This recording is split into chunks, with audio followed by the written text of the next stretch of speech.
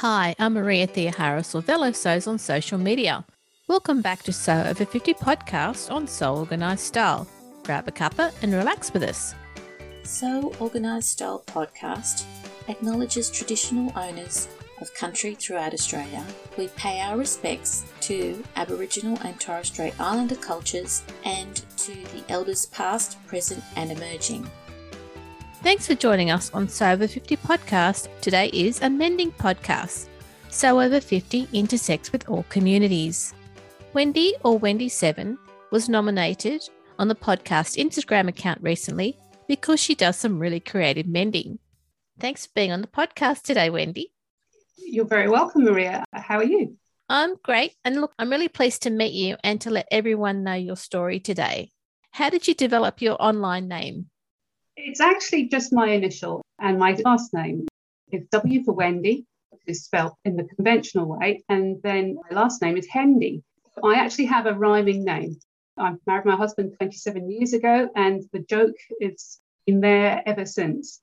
Wendy with an H in it sounds the same as Wendy. And I like that, so why not use it?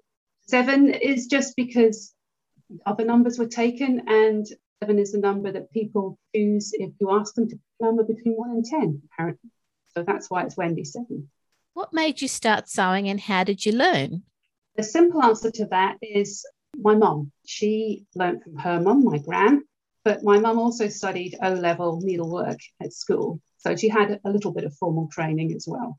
She grew up in Blackburn in Lancashire in the northwest of England, and that was the centre of the cotton weaving industry in the UK. And actually, both my grandparents had worked in the cotton mills when they left school. That was not a good place to work. They found new jobs as soon as they could, as cotton mills were really noisy and dangerous places to work. Actually, my gran told me that a lot of people of her generation could lip read because the noise in the mill meant that you couldn't hold a conversation ordinarily. They left mills, but the mills played a big part in my mum and my gran's life. They often got fabric from there, and I actually still have some pieces of unbleached cotton in my airing cupboard, which were put aside at some stage to be used as bandages, apparently, but they're just pieces of cotton. My gran used to sew for the family on a treadle sewing machine, and when I was small, I used to go and sit on the floor and rock the treadle because I loved the smooth sort of working of the band and the treadle. I never knew my grandfather. He died when my mother was 13. Money was tight in the family, so she grew up knowing nothing other than making things last and mending. So I followed the example that's been set by my mum for looking after things and mending things. She always made clothes for me and my little brother when I was small, and for herself. And used to do things like, I had a favourite purple before that was made from a maternity dress that I know from photographs she wore when she was pregnant with my brother. She always had a scrap bag. When I was small, I started trying to make false clothes. And I can remember sitting at the kitchen table, having made 3 tubes of fabric, 2 arms and a body tube, and trying to work out how you join those 2 sleeve tubes onto the body tube to make a top for my doll. It was a puzzle. Obviously, an armhole and sleeve just didn't compute at that time. My mum taught me how to make a gathered skirt to a fixed waistband for my own measurements. And once I'd done that, I was allowed to start my first sewing pattern. And I still have it. And it's aged 11, so that's how old I was. It was for a really trendy ruffled blouse and cloth that I made in a pink floral fabric. I mean, it was very, very fashionable. And I remember making it after school. We used to have a student babysitter because my parents were both out at work, and her name was Caroline. And she reported to my mum, I've never seen anyone put a piece of clothing together so fast. She'd watch me rushing between the machine and the ironing board, sewing different bits and pieces together, following the pattern to make this outfit. So I was very proud of that. Both my parents contributed to the mending side of my sewing career. They were both university academics. My mum was a mathematician, my dad a physicist, which doesn't sound very promising in terms of creative endeavour, but they were very used to solving problems. And I think theoretically and practically, their minds were in the right place for that. one school year, I started the school year with a new uniform skirt. It wasn't a designated skirt, so I'd gone to a shop and bought a long, full navy blue skirt, and I thought it was fantastic. I used to cycle to school, and on the second day of term, cycling home, stopping at a junction, my skirt got caught in the brake blocks on the rear wheel of my bike, and it ripped fabric, and I thought the skirt was ruined. I came home to my mom and said, well, obviously we'll just have to cut it off and shorten it. I was just horrified. The idea that this wonderful skirt was going to end up anything less than fashionable in terms of length was just disastrous. But put a thinking cap on and realised that it had come with a tie belt, which was about, 3 inches broad. The rip was actually parallel with the hem of the skirt. And he got the tie belt and attached it around as a band, covering the damage. And the skirt was then used for a couple of years. I grew out of it. And my dad, whilst all this had been going on, had been in the garage, and he had actually made a skirt guard for the rear wheel of my bike out of aluminium and attached it. And that skirt guard prevented further damage and actually outlived the bike. So, both my parents contributed to solving that particular problem. You wouldn't think about a skirt being caught in the bike, and the fact that your dad developed that guard to help you out. That was really lovely of him to think that through for you. Yeah, I think he'd seen them somewhere before. Because we lived in a university town, there were a lot of bikes, but the ones he'd seen were plastic, and he really didn't have a lot of time for that. We were flimsy, and so this one was custom made. It was really good. Your mum and dad were wonderful people. Thank you. What's your current sewing focus? I would describe my sewing focus at the moment as being one of finding smart solutions, which I know makes me sound like a software company, but what I could find as a way of describing where I'm at the moment. Mm-hmm. I like finding something new to do in a pattern. I like that light bulb moment when I understand why a designer has chosen to do something a certain way, why they've decided to attach a pocket in a particular way, why they've added smocking in a place, mm-hmm. or to learn a new technique. And I have a lot of time for the efficiency and cleverness of zero waste patterns. It can be a lot of joy, and I find them fascinating. In particular, I like Liz Hayward's patterns at Liz Hayward 3754, who I know you've had on the podcast. Yep. I really enjoy her patterns. I can read them like a novel, and I absorb in the journey and enjoy unraveling the mystery as to how she put them together. They're a lot of fun. In fact, I spend time when she's about to release a new pattern and she shows a photograph. I try to work out what she's done, and I sit here cutting up bits of paper, cutting up the cardboard tube from a toilet roll at one point to try and understand and try and work it out before she releases the pattern. She's quite innovative in how she develops the zero waste pattern. And you've obviously enjoyed it, and I've heard a lot of other people say that they love what she's doing. Yes. Yeah, I really like how you don't have to work from a pattern, that it's all done from measurement, and yet she can achieve the size range that she has. I think that's really, really clever. So what else are you focusing on with your sewing? Well, I think mending is also finding smart solutions to problems. And it's something I've become much more aware that I do. I've always done it. I've kind of brushed it to one side as just run-of-the-mill and not something to post on Instagram. I've always mended things, holes in socks, runs in my tights, patches on my boys' trousers when they were small. But I've started to share it because I've seen other people sharing. And I got assuming that everybody would be doing this. Everyone would be repairing things because that's what I knew. I know people of my age who don't have sewing kits at home. And I know from when my boys were Cub Scouts, people who didn't have the means to sew badges onto their son's uniform. They would actually use glue because they didn't have a needle and thread at home. So some people don't have infinite resources to mend with.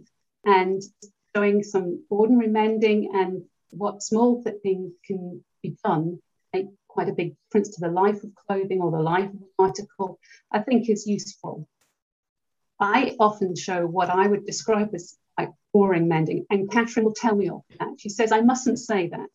But I'll sew up the side of a pillowcase or a hole in a t-shirt, and these things don't look particularly attractive on Instagram, but I think it's important to show that they happen and that they are useful and important in their own right. Sometimes I do more interesting things. Recently, I turned the collar on my shirt for my husband, which was something I hadn't done before, so that the worn collar is hidden. And I was darning socks, and I have been sent a load of variegated wool from an Instagram friend, Vinka56. She sent me her spare wool because I don't knit. And I was able to produce a really pretty darn on the sole of my navy blue sock. So these ones are more photogenic, but it doesn't have to be impressive or fancy to be functional. When I was a teenager, I bought a bottle of clear nail varnish for my nails. It was to stop runs in my tights, just put a dab of nail varnish at the end of it. Functional, but do something was better than nothing. And I think ordinary mending has value. And I think I was in the same camp of buying clear nail varnish to mend my tights when I was at school as well. Yes. Yeah, I could tell friends who had done things in a rush in the morning, they would have a red dot, not clear nail varnish. Exactly. Is visible mending important to you? Visible mending has been a revelation, and I think it's a nice, quiet revolution. It celebrates what my mum's needlework insisted had to be as well hidden as possible. It was painful to show mending, but I'm in awe of some of the works of art other people produce. I am not talented in terms of colour or design. I have got one pair of jeans now, which is my visible mending experiment, and I'm trying out visible mending techniques on that one. So visible mending is in its infancy with me, and my family would be horrified if I visibly mended their socks or shirts or whatever. And I really like the showing acceptance that fixing something is a good thing to do. It is good to see people are accepting seeing mending done in a visible way. It's quite a change. Yeah, I've seen a lot of news stories because of COP26 about trying to be more sustainable. And I've seen several articles on news websites here promoting mending and looking after clothing for longer in particular. Yep, the press are catching on. How do you support Mending Mayhem? Well, Mending Mayhem is a really fun group to be part of. And I have to thank my friend Tricia at Morris Sews for introducing it to me. Catherine and Annette, who run it, are brilliant. They exude enthusiasm and mending positivity, and they celebrate all kinds of mending. I was stunned last year. Catherine mended a snowmobile, which I thought was wonderful. It's like the regular reappearance of Mr. Mayhem's jacket and jeans is a source of great fun. There's also a shared empathy for the seemingly never diminishing pile of sock mends that so many people have, which is another source of fun. If I have mending, I try to post something for Mending Mayhem and at Evelyn Wood's Monday Mending, even if it's something that I would describe as very boring, but I try to post something each week. And I think my mum would thoroughly approve of this stitch in time approach. So, Wendy, do you only mend clothing? Is there anything else that you mend? I actually mentioned mending my washing machine as part of a Mending Mayhem post a week. The washing machine was making a terrible noise. And my husband came into the kitchen and he said, "Oh, that doesn't sound good." And when the cycle had finished, I was washing out and I got the instruction book and I emptied the filter and found that the elastic tag from my son's bottom had got caught in the filter and it was being whirled around, and this was making the horrible noise. It sounded like the machine was dying, but it was just this elastic tag. So that was my mending of a machine, which was a different project rather than mending socks.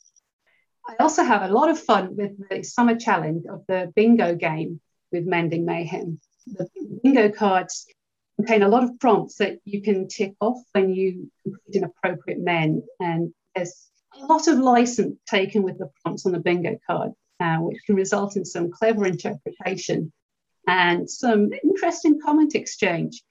But the mending gets done, and it's fun. You know, if anyone hasn't had a look at Mending Mayhem and the bingo challenge that happened in the summer, I encourage listeners to go and have a look and see exactly what you're talking about, Wendy. It's a lot of fun, and it looks like a massive challenge at the outset. But if you're a bit creative with the prompts, you can tick them off quite quickly. So how long have you been part of the So Over 50 community? Well, I am actually only a recent official member, having joined earlier this year. But I've actually followed along since it started. They've always been a very inclusive community, and I've connected with many kindred spirits, made many friends, and I love the wealth of experience and skill that is shared. I've been sewing solo since my mum died 14 years ago, and it's a real pleasure to be able to share sewing with other people again. And I think my husband and boys are really quite pleased that they don't have to discuss it with me or are politically interested. So Over 50 has been such a great community to bring a lot of people together. And especially since we've all been in various lockdowns, you know, it's been a great way to share amongst each other. I think lockdown would have been a very different experience for all of us without So Over 50. It's been a fantastic community and so positive throughout. It really has been a massive help for so many people. It has. What thoughts do you want to leave listeners about making the most of your resources? I suppose look after things, to maintain them or mend them so that they last as long as possible. A couple of weeks ago, I took my 29-year-old sewing machine in for a service. It hadn't had one for 5 years, slightly overdue, but the service guy, Brett, he asked me, can I use my machine much? Because it was really very clean and in very good condition. And I laughed at him and I said, it gets used all the time. It gets used a couple of days a week, most weeks. But I do clean and oil it after every major project, and that has obviously made a difference. So I think that experience has proved to me that actually maintaining things, not just clothing, is very important. So it's great that the service guy saw the results of your ongoing maintenance of your machine. So that's really great. I mean, he services machines all the time, so you know what he's talking about. So I'll accept his expertise. That's great. Wendy, thank you for coming onto the podcast to talk about what mending is to you and sharing the story of how your mum and dad have given you the skills to continue on with mending and making the most of the resources around you. Thank you very much, Maria. It's been a real pleasure to chat with you. That's great. And thank you again for coming on the podcast. No worries. It's been a pleasure. Thank you. And have a lovely day, listeners. This mending episode of Sew Organised Style podcast was produced by me, Maria Theoharis, with permission of Wendy, sound by bensound.com. You can subscribe to Sew Organised Style podcast spelled with an S, not a Z, on all good podcast apps. Please give us a 5-star rating and review wherever you listen to us. There are over 280 free podcasts to listen to, and every podcast is free. Post any questions or suggestions you have on our Instagram account at Sew Organised Style, or on our website at www.seworganisedstyle.com, or on our Facebook page. We look forward to joining you in your sewing room next time. Stay safe, everyone.